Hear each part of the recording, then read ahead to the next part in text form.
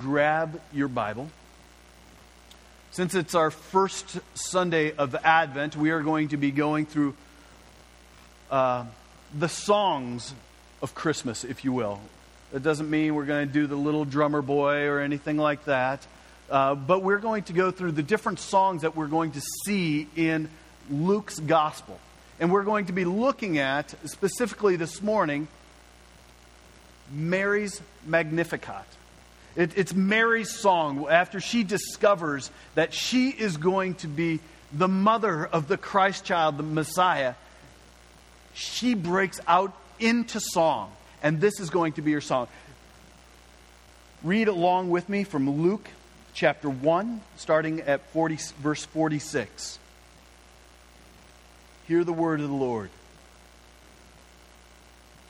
And Mary said, "My soul magnifies the Lord, and my spirit rejoices in God my Savior. For he has looked on the humble estate of his servant. For behold, from now on, all generations will call me blessed. For he who is mighty has done great things for me, and holy is his name. And his mercy is for those who fear him from generation to generation. He has shown strength with his arm. He has scattered the proud in the thoughts of their hearts. He has brought down the mighty from their thrones and exalted those of humble estate. He has filled the hungry with good things, and the rich he has sent empty away. He has helped his servant Israel in remembrance of his mercy, as he spoke to our fathers, to Abraham, and to his offspring forever." Let's pray. Lord, your word is precious to us. And Lord, we ask that these words will take deep root and transform us. Renew our minds. Not for our sake, not to make us just better people, but so that we may more reflect you and glorify you. So use the words of Mary to teach us this morning. And we pray this in Jesus' name. And all God's people said, amen. So much of the New Testament, even the book of Revelation, whether you believe it or not, is about worship and worshiping rightly. Some people, when they read the book of Revelation, think that it's basically your guidebook for how the end is going to come about. But ultimately, if you look even at the book of Revelation, it is teaching us about how to worship, about what is worship. So much of the New Testament stresses the priority of worship. Even in the rebuke that Jesus gave to Satan, when Jesus was being tempted in the desert, Satan said, "Listen, worship me. Worship me. Enjoy me. I'm it." And Jesus says, whoa, hold on, Satan. "For it is written that you shall worship the Lord your God and serve him only." It is written, you shall worship the Lord your God and serve him only. Only this is who you are to worship. He is to be your object, the one that you adore. He's to be the one that you treasure and enjoy. In Hebrews 10, you hear the author just urging the believers to come together and stimulate one another to love and good deeds. Since they are what? They're called living stones that are being built up as a spiritual house for priesthood and to offer up spiritual sacrifices which are acceptable to God through Jesus Christ. So our whole lives are to be these acts of worship. Just enjoying God. How we walk out of here and how we serve, how we live, how we think, you name it. Our lives are to be that of worship. And because God has created all of us, all people are inherently worshipers. We are all inherently worshipers. The object, however, of one's worship determines a person's eternal destiny. We are all worshipers. Even if you go out on Black Friday, that in itself was an act of worship. Some are just going out for great deals. There's nothing wrong with that. Getting great deals and being wise and savvy. It's a little insane to get up that time and go out and do that.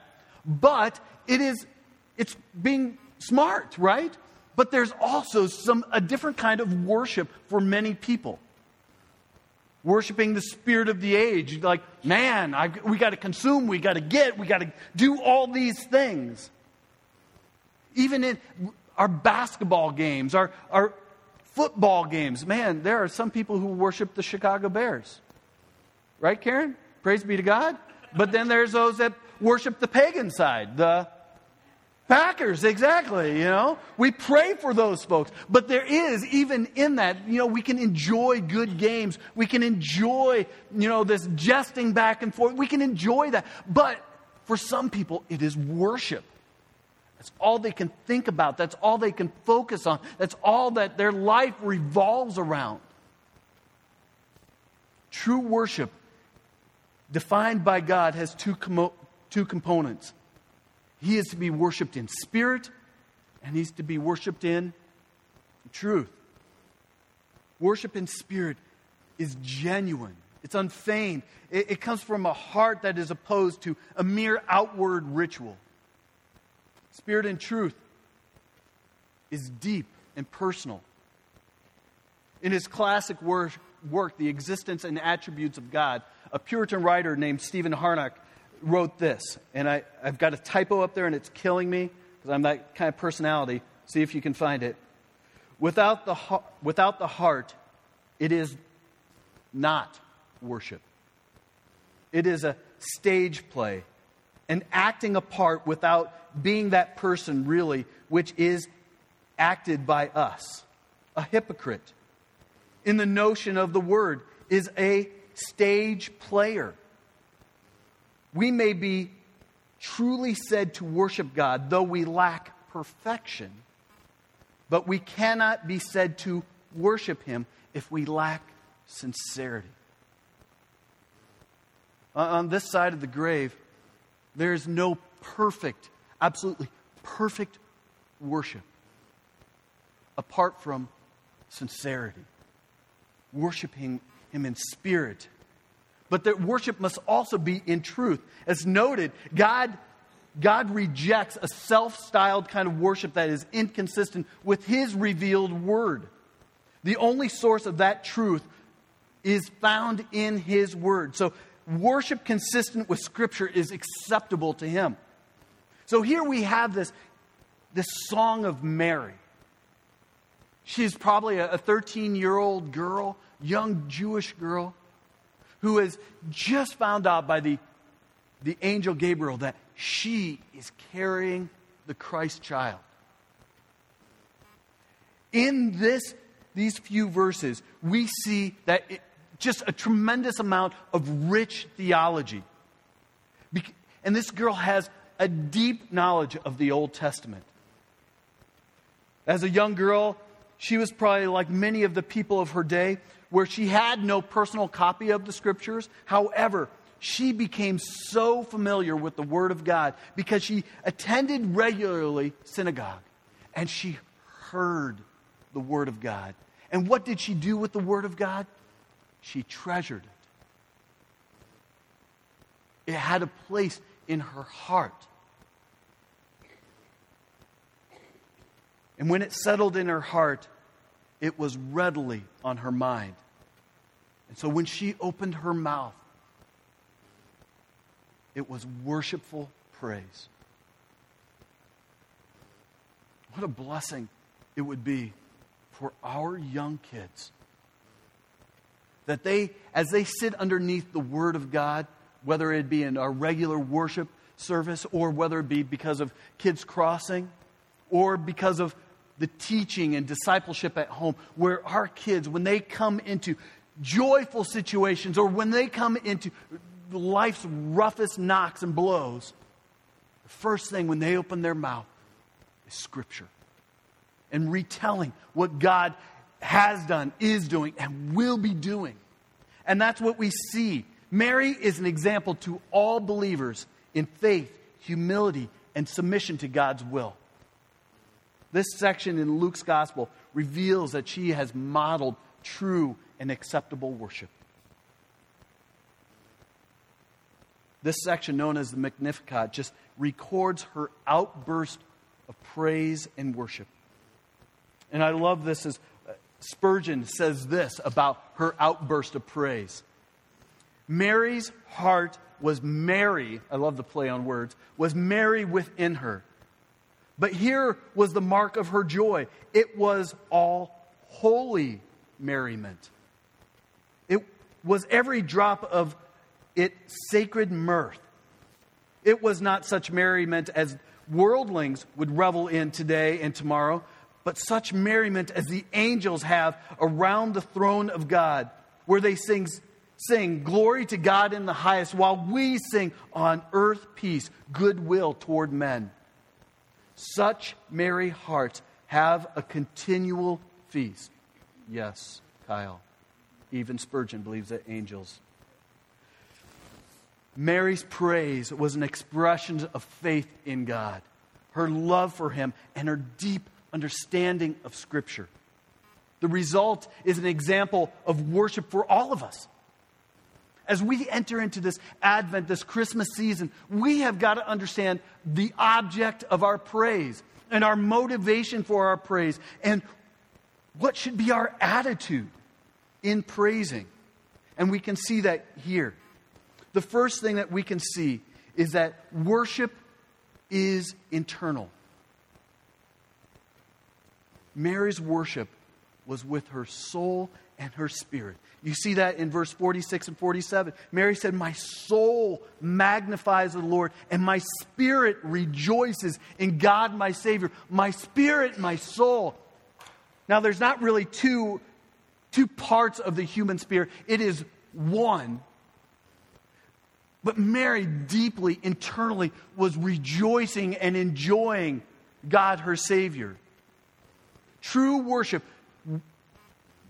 begins deeply, internally, in our heart and our soul in response to our God and Savior. It involves the whole inner being, our mind, our emotions, our will. And much like the instruments in a great orchestra, all of Mary's thoughts, all of Mary's emotions came together in this crescendo of praise. But secondly, worship is not just internal, it is also intense. Hear this, oh white folks. Worship is intense. And I can hear an amen somewhere squeaking out of you, but worship is to be intense. Exalts, this word, my soul magnifies or exalts in the Lord. Translates to a form of the verb which basically means to make great or to magnify or to enlarge. Figuratively, it means to celebrate or to esteem highly, to appraise, to glorify. True worship is spontaneous. It is not staged. If you are waiting for the band to start playing so that you can worship, you've missed it. True worship just comes out of your recognition of God's movement in your life, and it can be spontaneous. It can be in the car ride with no radio on, without any CDs on, without any MP3 players on. Your heart, as you are seeing creation, as you are enjoying relationship, should be spontaneous. It's heartfelt. It's not artificial. It's God-centered, not self-focused. It's mental, not just emotions. It seeks to honor God and not to manipulate Him.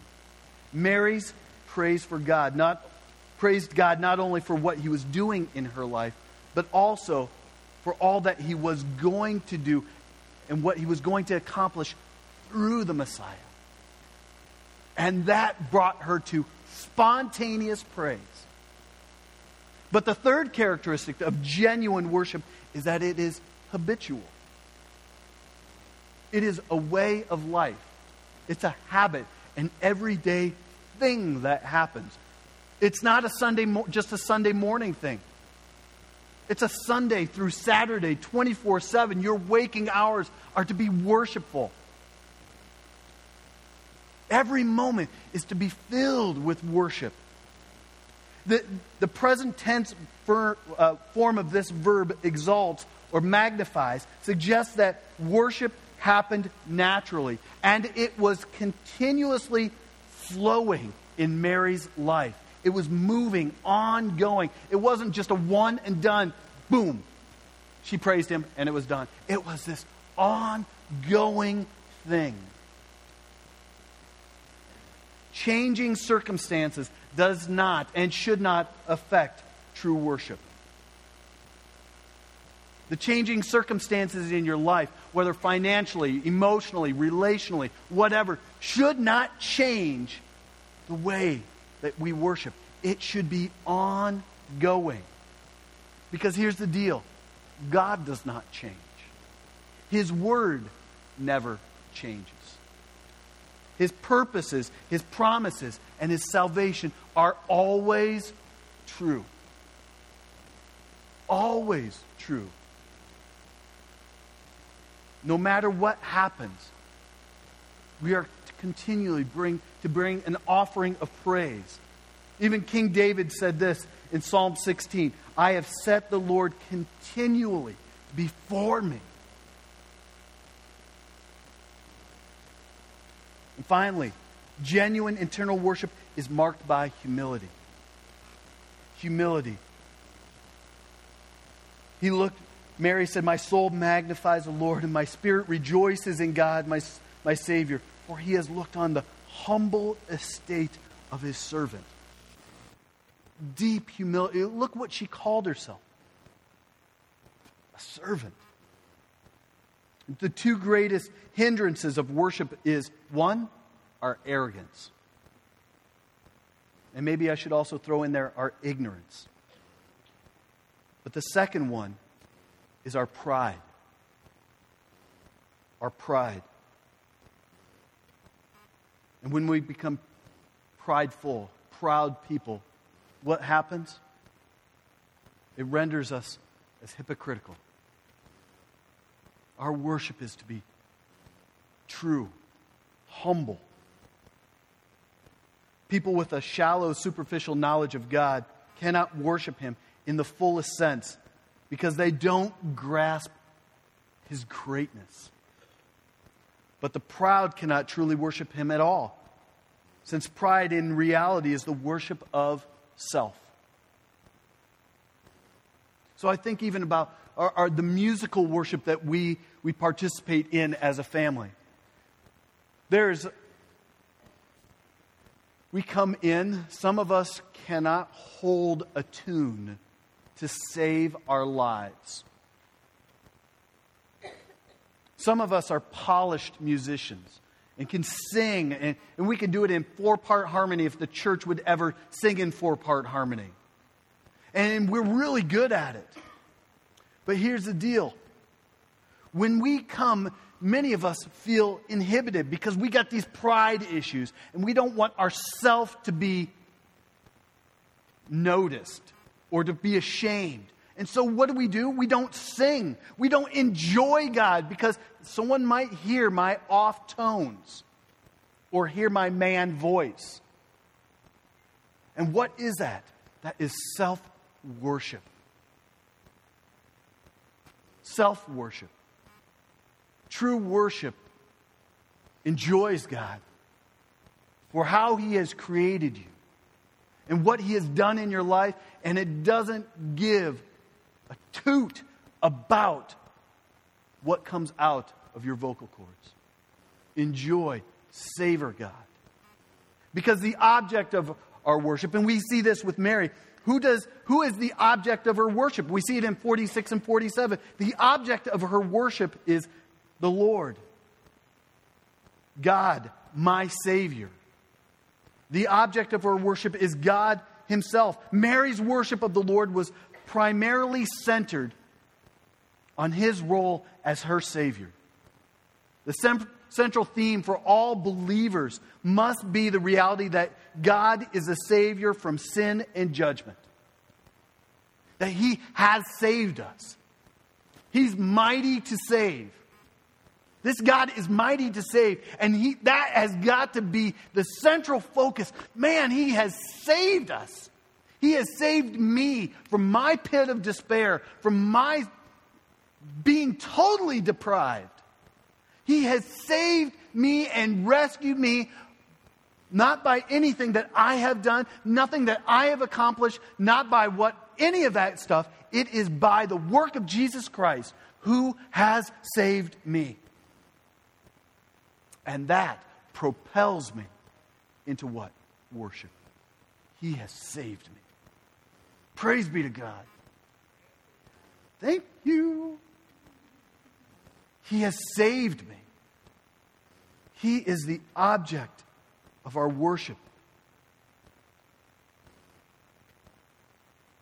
If that were not so, it would be impossible to worship Him. He's it.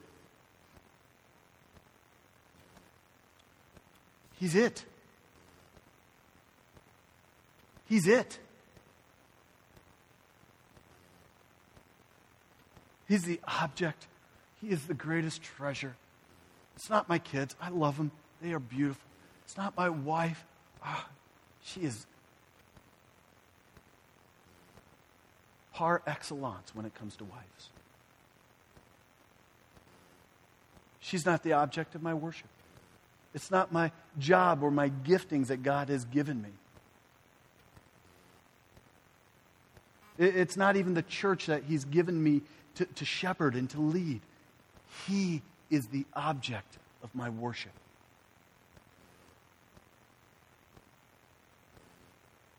And Mary knew that the coming Messiah marked the apex of redemptive history.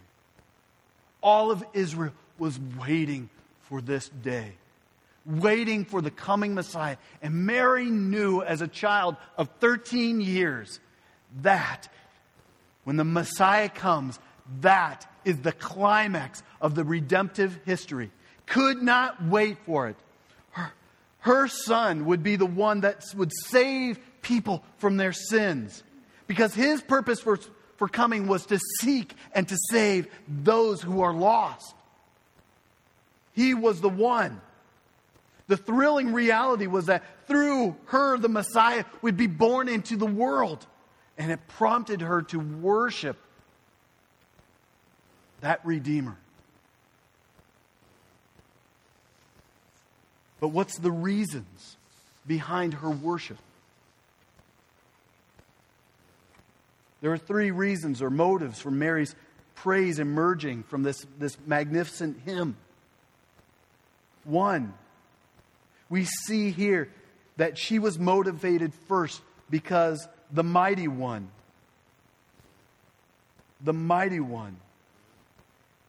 has done great things for her. He looked on her humble estate, and behold, from now on, all generations will call me blessed, for He who is mighty has done great things for me. And holy is His name. The one who is mighty has done great things for me. Hear how personal and intimate this is? God has done great things for her. Things so staggering and so wonderful that all succeeding generations would count her as a blessed woman.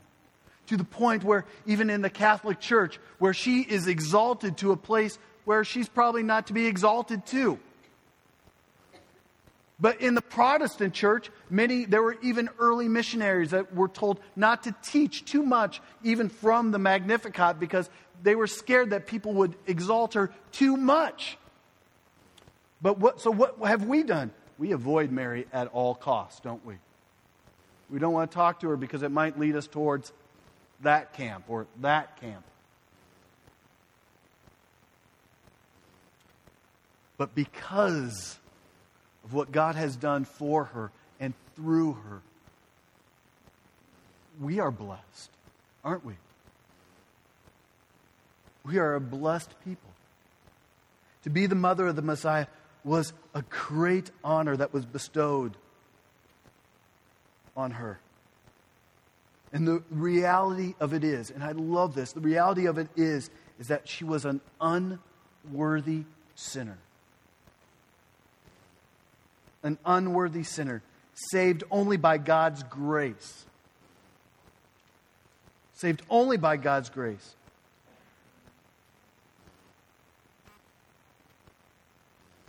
And the one who is mighty, whose name is holy, would stoop down and save wretched sinners. And that is the theme of believers' worship throughout all eternity. Look at Revelation 5:9. That is the theme of even heaven. That He has saved me. But we also see another motive of Mary's praise of what God will do in the future. Mary's praise went beyond herself to embrace all that God would do for others in the future. Once again, demonstrating her familiarity in the Old Testament, she quoted Psalm 103, verse 17. And His mercy is upon generation after generation towards those who would fear Him. She praised God for the common salvation offered to all who fear Him. The saved who are filled with a deep, reverent regard for the person and will of God and are committed to glorifying Him. We talk about having a multi-generational future, looking at what we do as a community of faith and instilling these beliefs and sharing the gospel with our kids. This is an ongoing thing. And Mary recognized that what God is going to be doing in the future of generation after generation after generation. And if we could get that mindset also as a church of saying, man, I cannot wait to be the grandfather, the great-grandfather, and to see this legacy, this heritage. Seeing even Abraham's promises. I'll be a God to you and to your children and your children's children. This generational thing. And for children to point back and say, oh, like Mary, she saw what God will be doing in the future. His promises are going to be true. Yes and amen. All things through Jesus Christ. Yes and amen. Isn't that exciting? That's good news. But man, through my parents' faithfulness to Jesus Christ and their parents, and I even can see this. I see it in my parents, though flawed, are faithfully pursuing Jesus Christ. And their parents, Fred and Goldie, Bob and Caddy, in their 80s and 90s. I still have both of my grandparents faithfully pursuing God. And I only remember one of my great-grandparents. Faithful pursuers. I come from a long legacy of generation after generation, after generation, after generation. My kids. My great-grandkids. Great-great. And this whole idea of this cloud of witnesses, I can't wait to be a part of that cloud of observing God's faithfulness from generation to generation to generation to generation until He comes again.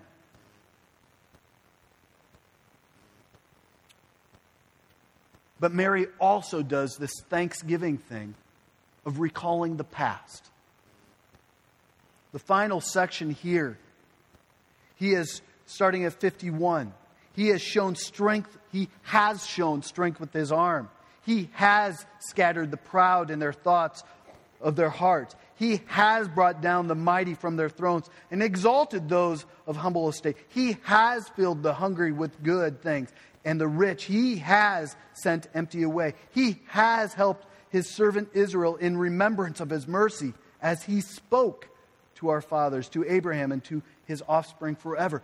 She is constantly retelling the past, remembering what God has done. If we could be a people of telling stories, like this young Jewish girl, remembering. Do you remember God's faithfulness back in 1980? Some of you don't remember the 80s. Remember God's faithfulness in the 90s when He did this? I even remembered the date. Do you remember this? Do you remember that? And pointing back to God's faithfulness, how He has done these things. Mary remembered it. Maybe she remembered Pharaoh's arrogance and how God destroyed the armies and delivered His people. Maybe she was thinking about Nebuchadnezzar, whose heart was hardened, and he was proud and he was arrogant. And God deposed him from his throne and sent him out like a wild animal. Maybe she was remembering that. God has brought down rulers from their thrones and exalted those who were humble. And in His mercy and grace, God has filled the hungry with good things. And in His judgment, He has sent away the rich. I want you to think about how God fills the hungry, or has filled the hungry with good things. Immediately we go to, social justice. We got to feed the poor. We got to give them clean water. Yes, we do. But the greatest way that God has filled the hungry are those who hunger and thirst for righteousness. And when we hunger and thirst for righteousness, we will be satisfied. And we're satisfied in His work, how He satisfies us.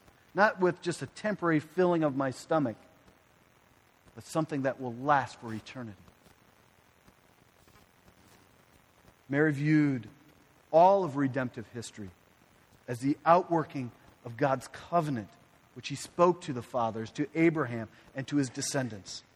The salvation was promised in that covenant and would be clarified in the new covenant and would be ratified in the death of the very child that she carried.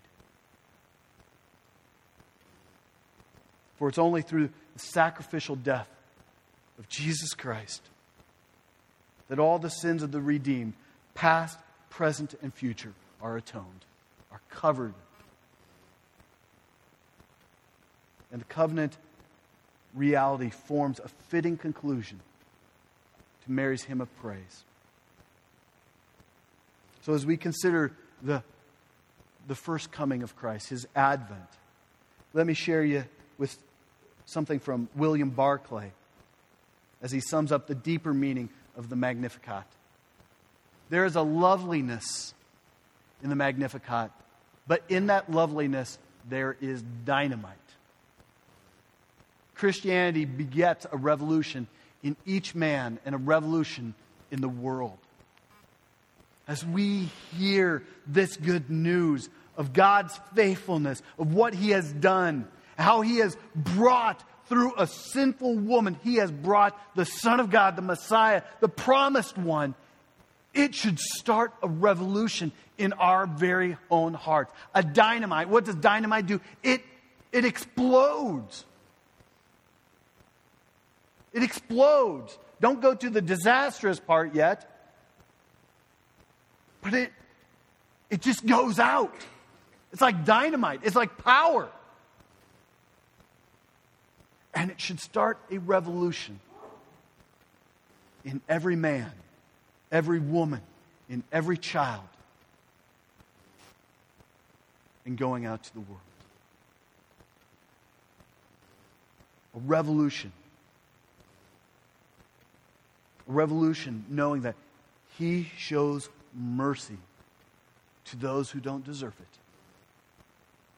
No wonder Mary was filled with joy. And don't we have the same ground for joy? Look at Luke 2:10. And the angel said to them, "Fear not, for behold, I bring you good news of great joy that will be for all people."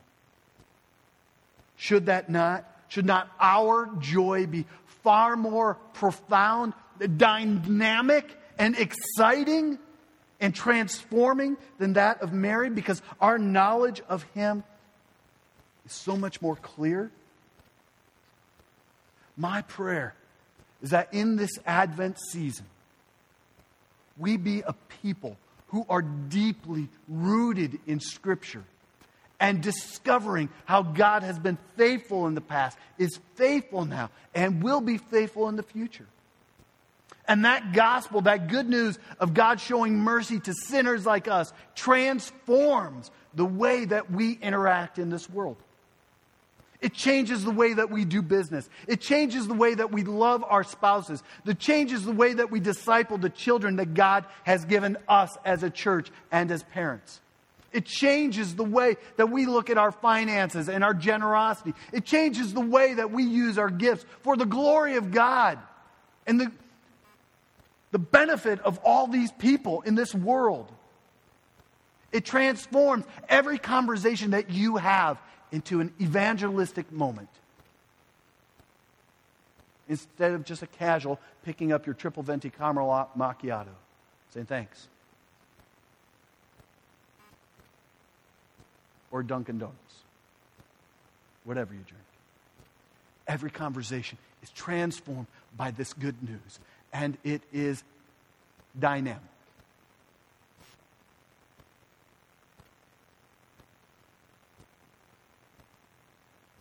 My prayer is that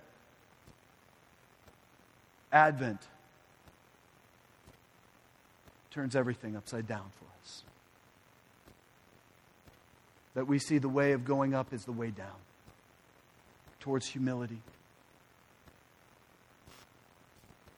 Enjoying the grace that's been given to us. Savoring Him.